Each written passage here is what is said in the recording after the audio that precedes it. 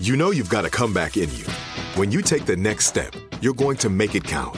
For your career, for your family, for your life. You can earn a degree you're proud of with Purdue Global. Purdue Global is backed by Purdue University, one of the nation's most respected and innovative public universities. This is your chance. This is your opportunity. This is your comeback. Purdue Global, Purdue's online university for working adults. Start your comeback today at purdueglobal.edu.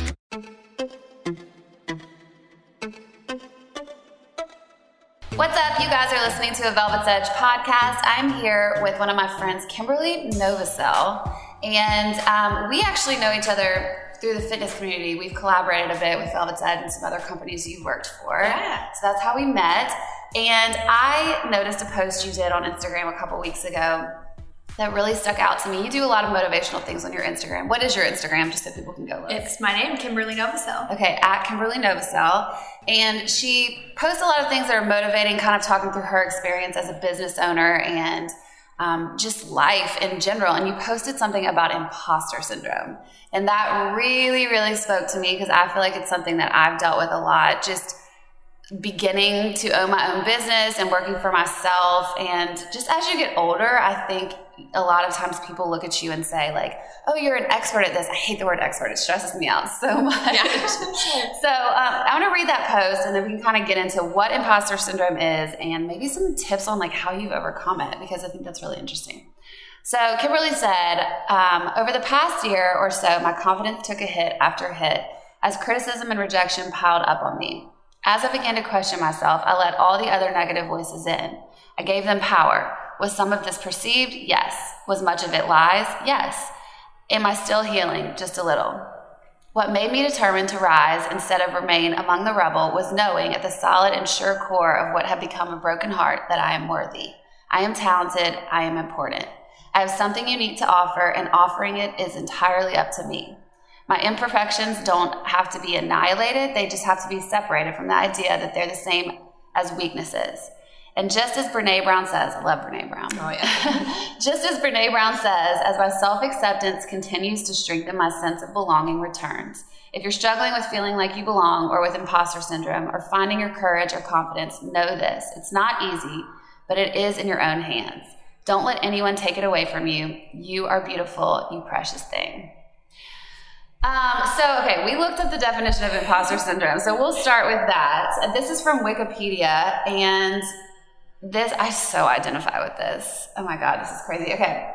It says imposter syndrome is a psychological pattern in which an individual doubts their accomplishments and has a persistent internalized fear of being exposed as a fraud. Despite external evidence of their competence, those experiencing this phenomenon remain convinced that they are frauds and do not deserve all that they have achieved. Individuals with imposterism incorrectly attribute their success to luck or as a result of deceiving others into thinking they are more intelligent than they perceive themselves to be. So real. It's so real. And I think it's so interesting because when I think of you as a super successful, motivated. You always are, like starting these new businesses. You're so creative. Thanks. So talk through, what is your experience with imposter syndrome? Yeah, it's awful. Yeah, it's terrible. The time that it really started to rise for me was when I began to lead more people. So with one of my earlier businesses, it was myself and a business partner, and then we'd have maybe an intern or an assistant kind of in and out.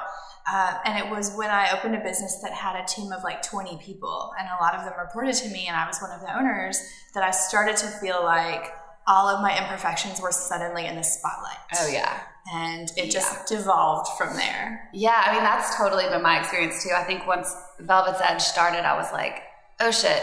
Because then you have people working for you, you have these responsibilities to put yourself out there in all these ways. And there's really nowhere to hide. Right.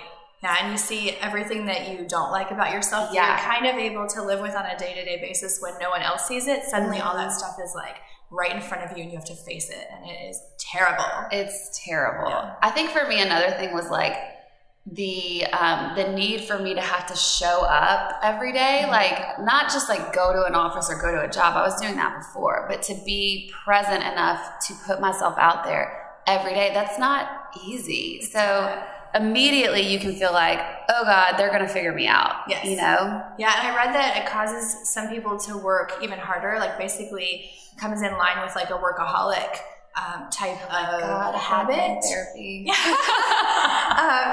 And that was true for me too, where I was working around the clock and I had lost boundaries against like where I needed some self-care, where I needed time away, because I felt like the more I worked and the more I was able to accomplish, the less likely people would be able to criticize me or see where I was like failing them. So like what were you dealing, I mean, if you don't mind sharing, like what were some of the insecurities that you were feeling with this? Like what were people going to find out about you? I mean, it's so silly because I also at the same time know that stuff's not true. So while you're afraid of it, at the same time, you know that you're really good at what you do. It's like this internal conflict. Yeah. But things like I'm not always immediately receptive to other people's ideas. Okay.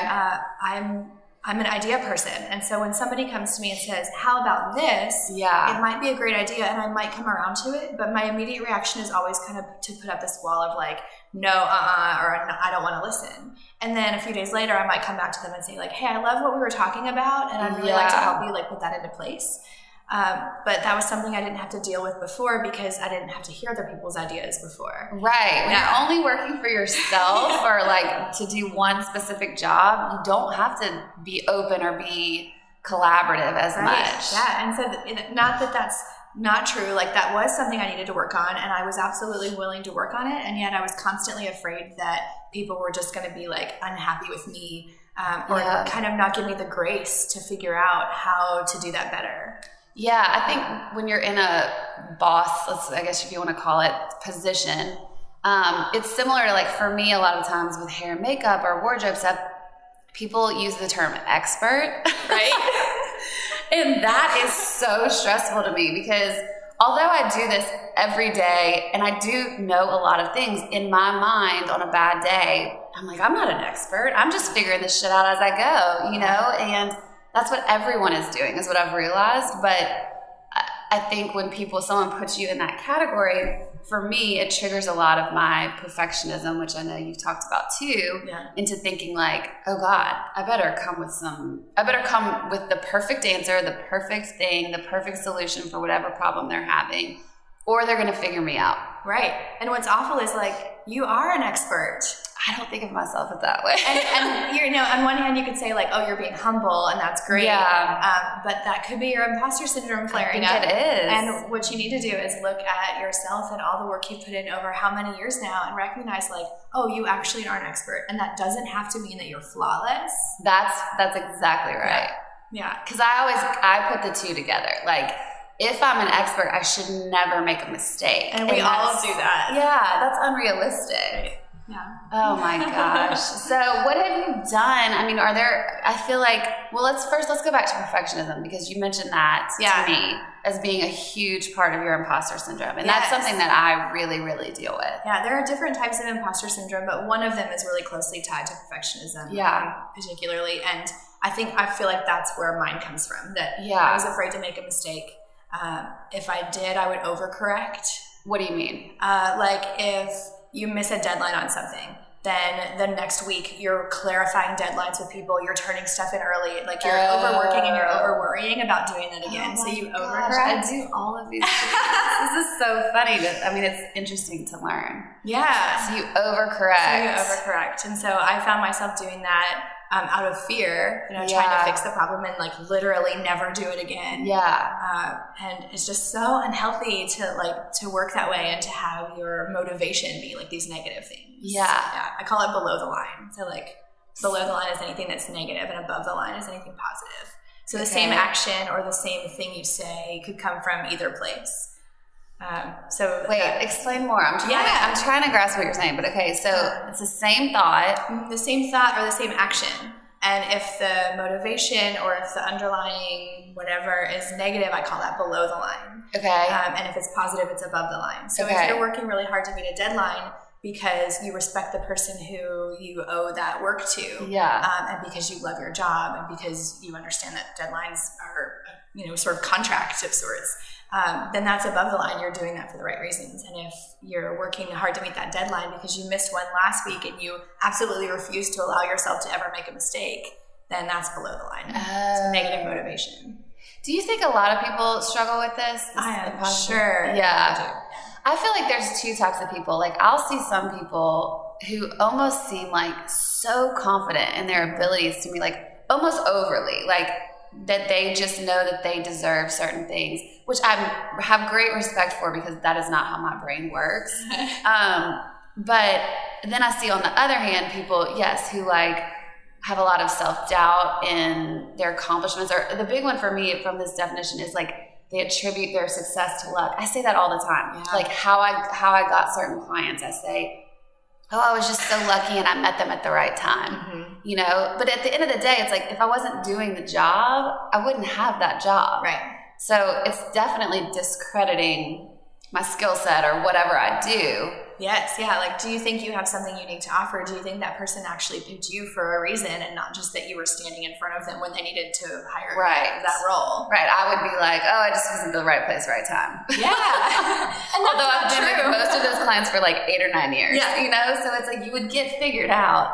But it is a constant thing in your head of like, oh God, they're going to know that I don't know, that I don't have every answer all the time. Yeah, and you don't, and that's okay. I know. It doesn't have to come with this fear, and that is like a hard battle, and it's not over for me. No. No. So what do you do, like, when you get sucked into those kind of thoughts? Like, what are ways to kind of counteract this mindset? Yeah. One for me was there was a particular person on my team who kind of fed those voices. So even though it is an internal battle and even though we're responsible for the power that we give to any message that we're getting, and I was giving that person's messages power, something that I would have done in the future that I should have done in this past situation is to recognize that voice was fueling this fire within me and to remove that from my circle. So whether that was just dealing with it and creating better communication with that person or not being on the same team as that person, that's something that I think I would want to do next time that I didn't do to care for myself. So basically that person was triggering your own internal thoughts. Yes. Yeah. That person was constantly making me like second guess the decisions I made and making me feel like I was wrong and kind of overriding me, or I use the word bulldozing my decisions, and really making me feel like I wasn't qualified. Interesting.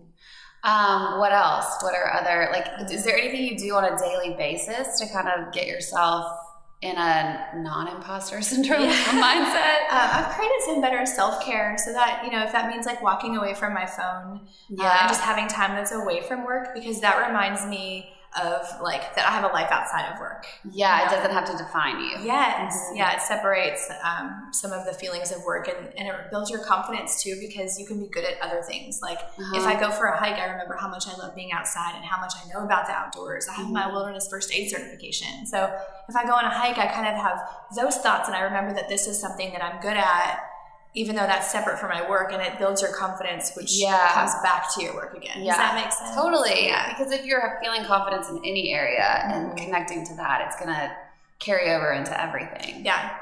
And then another thing is working on some of the things that are like my perceived weaknesses. Okay. So in my last business, I didn't handle any of the financial stuff. I got like D's in finance in college. Yeah. And so I've told I hate numbers too. It is not my thing. Not my thing. But I've told myself that story for so long that like that's not something that I'm good at and that I shouldn't do. And then I missed out on the opportunity to learn from that in the last business because I had never touched them and I let this other person handle all of that information. Right. While the next time around, so I'm working on a new business and I've been handling all of the budget and all of the talks with the investor, all the negotiations with the landlord and all of that. And I've done really well at it. You're like, wait a second, I can't do this. Yeah. So I feel like if there's something you feel like you're not great at and it kind of causes you to question your overall abilities, then take a class in it, practice it, somehow see if maybe you're wrong and you are actually good at it or could learn to be good at it.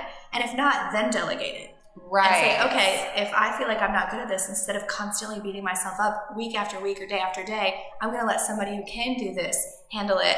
And then you no longer have to have that feeling of like, I'm going to not measure up at this particular thing. Right. Yeah. Always ask for help. That was a big one for me to learn. Yeah. But I do identify with that as well. I've been in situations where, you know, someone's like, well, I'll handle this because I'm really good at it. And then all of a sudden the message that I end up hearing is, and you're not as good. Yeah. So then I check out. I think I can't do something. And sometimes for me, it just takes sitting down and trying it. And I can figure a lot of stuff out. Yeah. You know what I mean? That's how we got where we are, right? Exactly. Any sort of entrepreneur usually is like a figure it out type of person. 100%.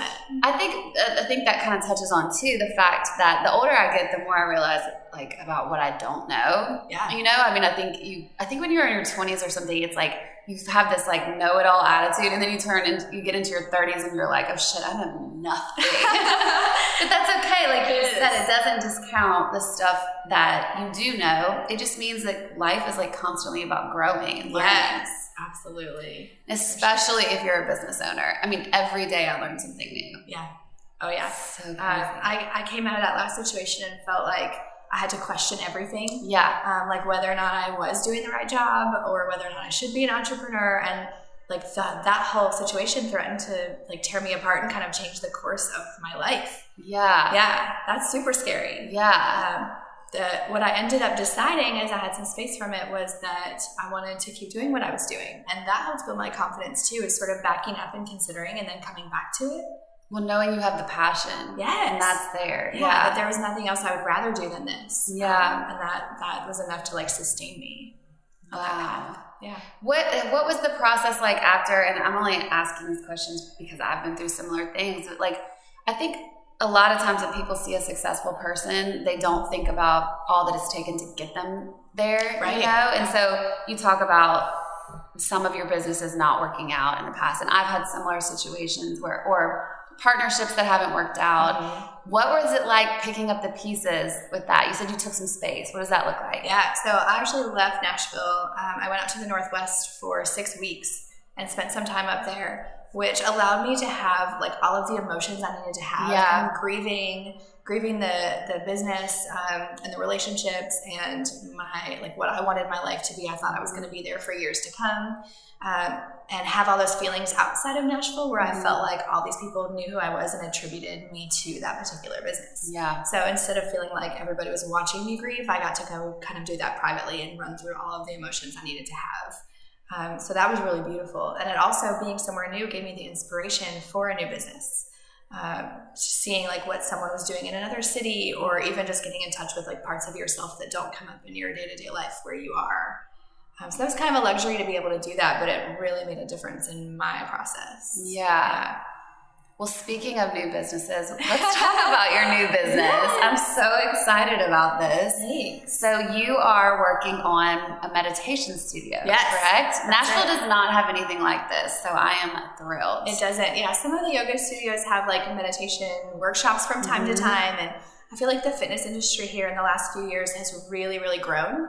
And there are more people involved in it. There are more people recognizing that there's a tie between fitness and like our self-care and living your best life. It's not all about just like, let's get those six-pack abs. Right. There's more to it than that. And I feel like the time is just perfect for something new like this.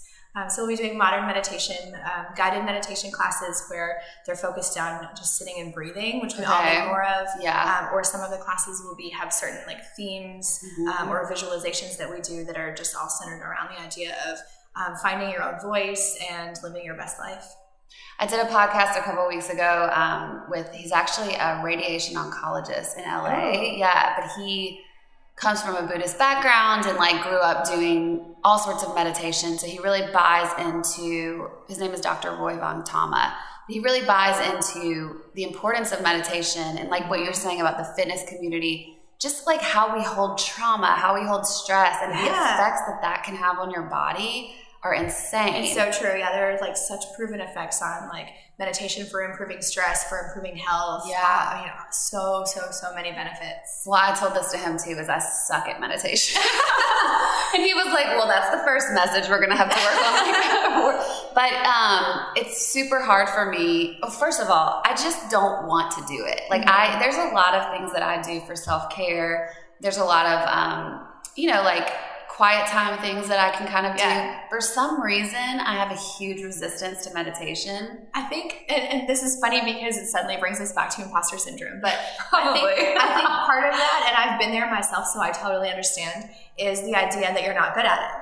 Like, okay, I'm going to sit and I'm going to just breathe for 10 minutes, 20 minutes, whatever, but I'm not going to be able to slow my mind down because I have all these things to do later. So I'm going to read a book, or I'm going to watch Netflix, or I'm going to go for a walk, or whatever that's more active and doesn't actually give us that quiet. Well, I like to do stuff. That is like, I'm an overdoer for sure. And so when I feel like it's just the idea is to just sit there. You know, it's like, wait, what? I can't. Definitely my mind starts running, which he said, invite those thoughts. Yes. But I just want to go do something about those thoughts. Can I give you one of my tips about that? Please. Okay, so I love the visualizations. I'm like a very creative person, and I like to be able to like see something and imagine it. I'm very imaginative, which entrepreneurial, like that, that makes sense, creating these businesses and brands. But what helps me when I'm having that feeling of like, well, if I can't shut my mind down, I'm failing at this, right? Wrong. Yeah. That's not right. So I imagine Tell me I'm winning at it, and I'll probably want to do it. I imagine that I'm standing in like a pond of still water, like waist high. Okay. And then there are these little sailboats that come at me, and those are my thoughts coming in. Okay. Like in Central Park, there's like those toy sailboats, right? So every thought that kind of comes into my mind unwillingly, because we can't stop our minds all the time, is one of those little sailboats. And I sort of gently receive it and turn it around and send it away.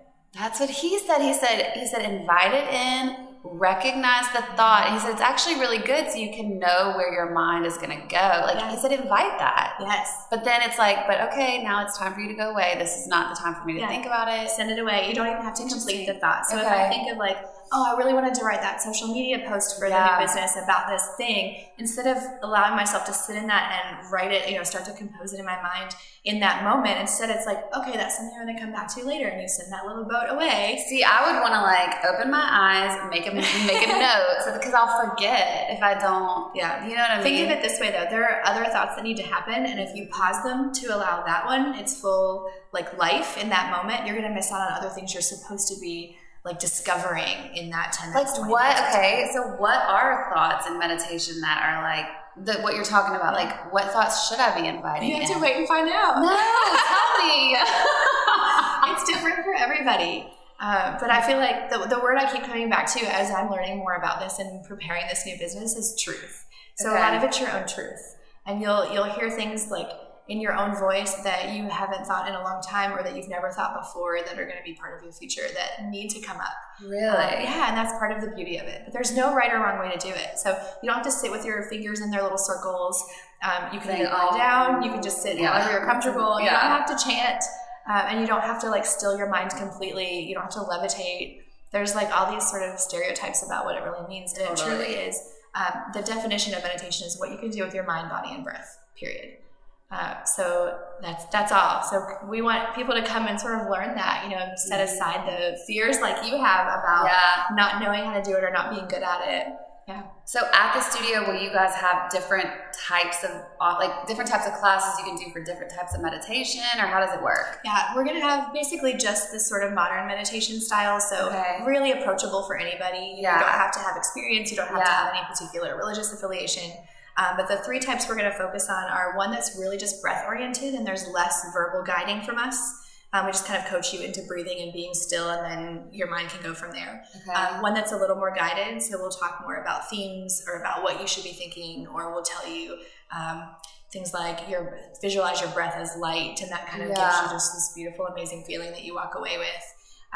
So that's the second one, being more guided. And then the third will involve music. So for people who aren't as comfortable with the silence, and music has such an emotional component too. Totally. So that'll bring up things that the other classes wouldn't. So that's like a third offering. It's very fitting for Nashville. It is, isn't it? I have had some success.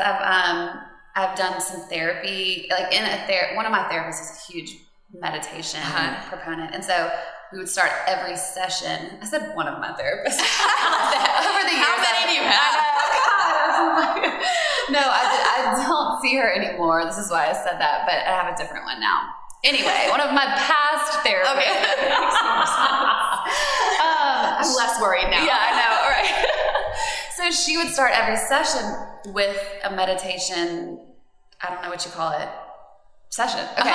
So, but she would kind of be like, picture yourself in an outdoor scenario. And then it was like all of the answers that I needed to know about what I felt comfortable with, or kind of learning about like my inner child type stuff was in what I was picking through that. You know what I'm saying? Yes.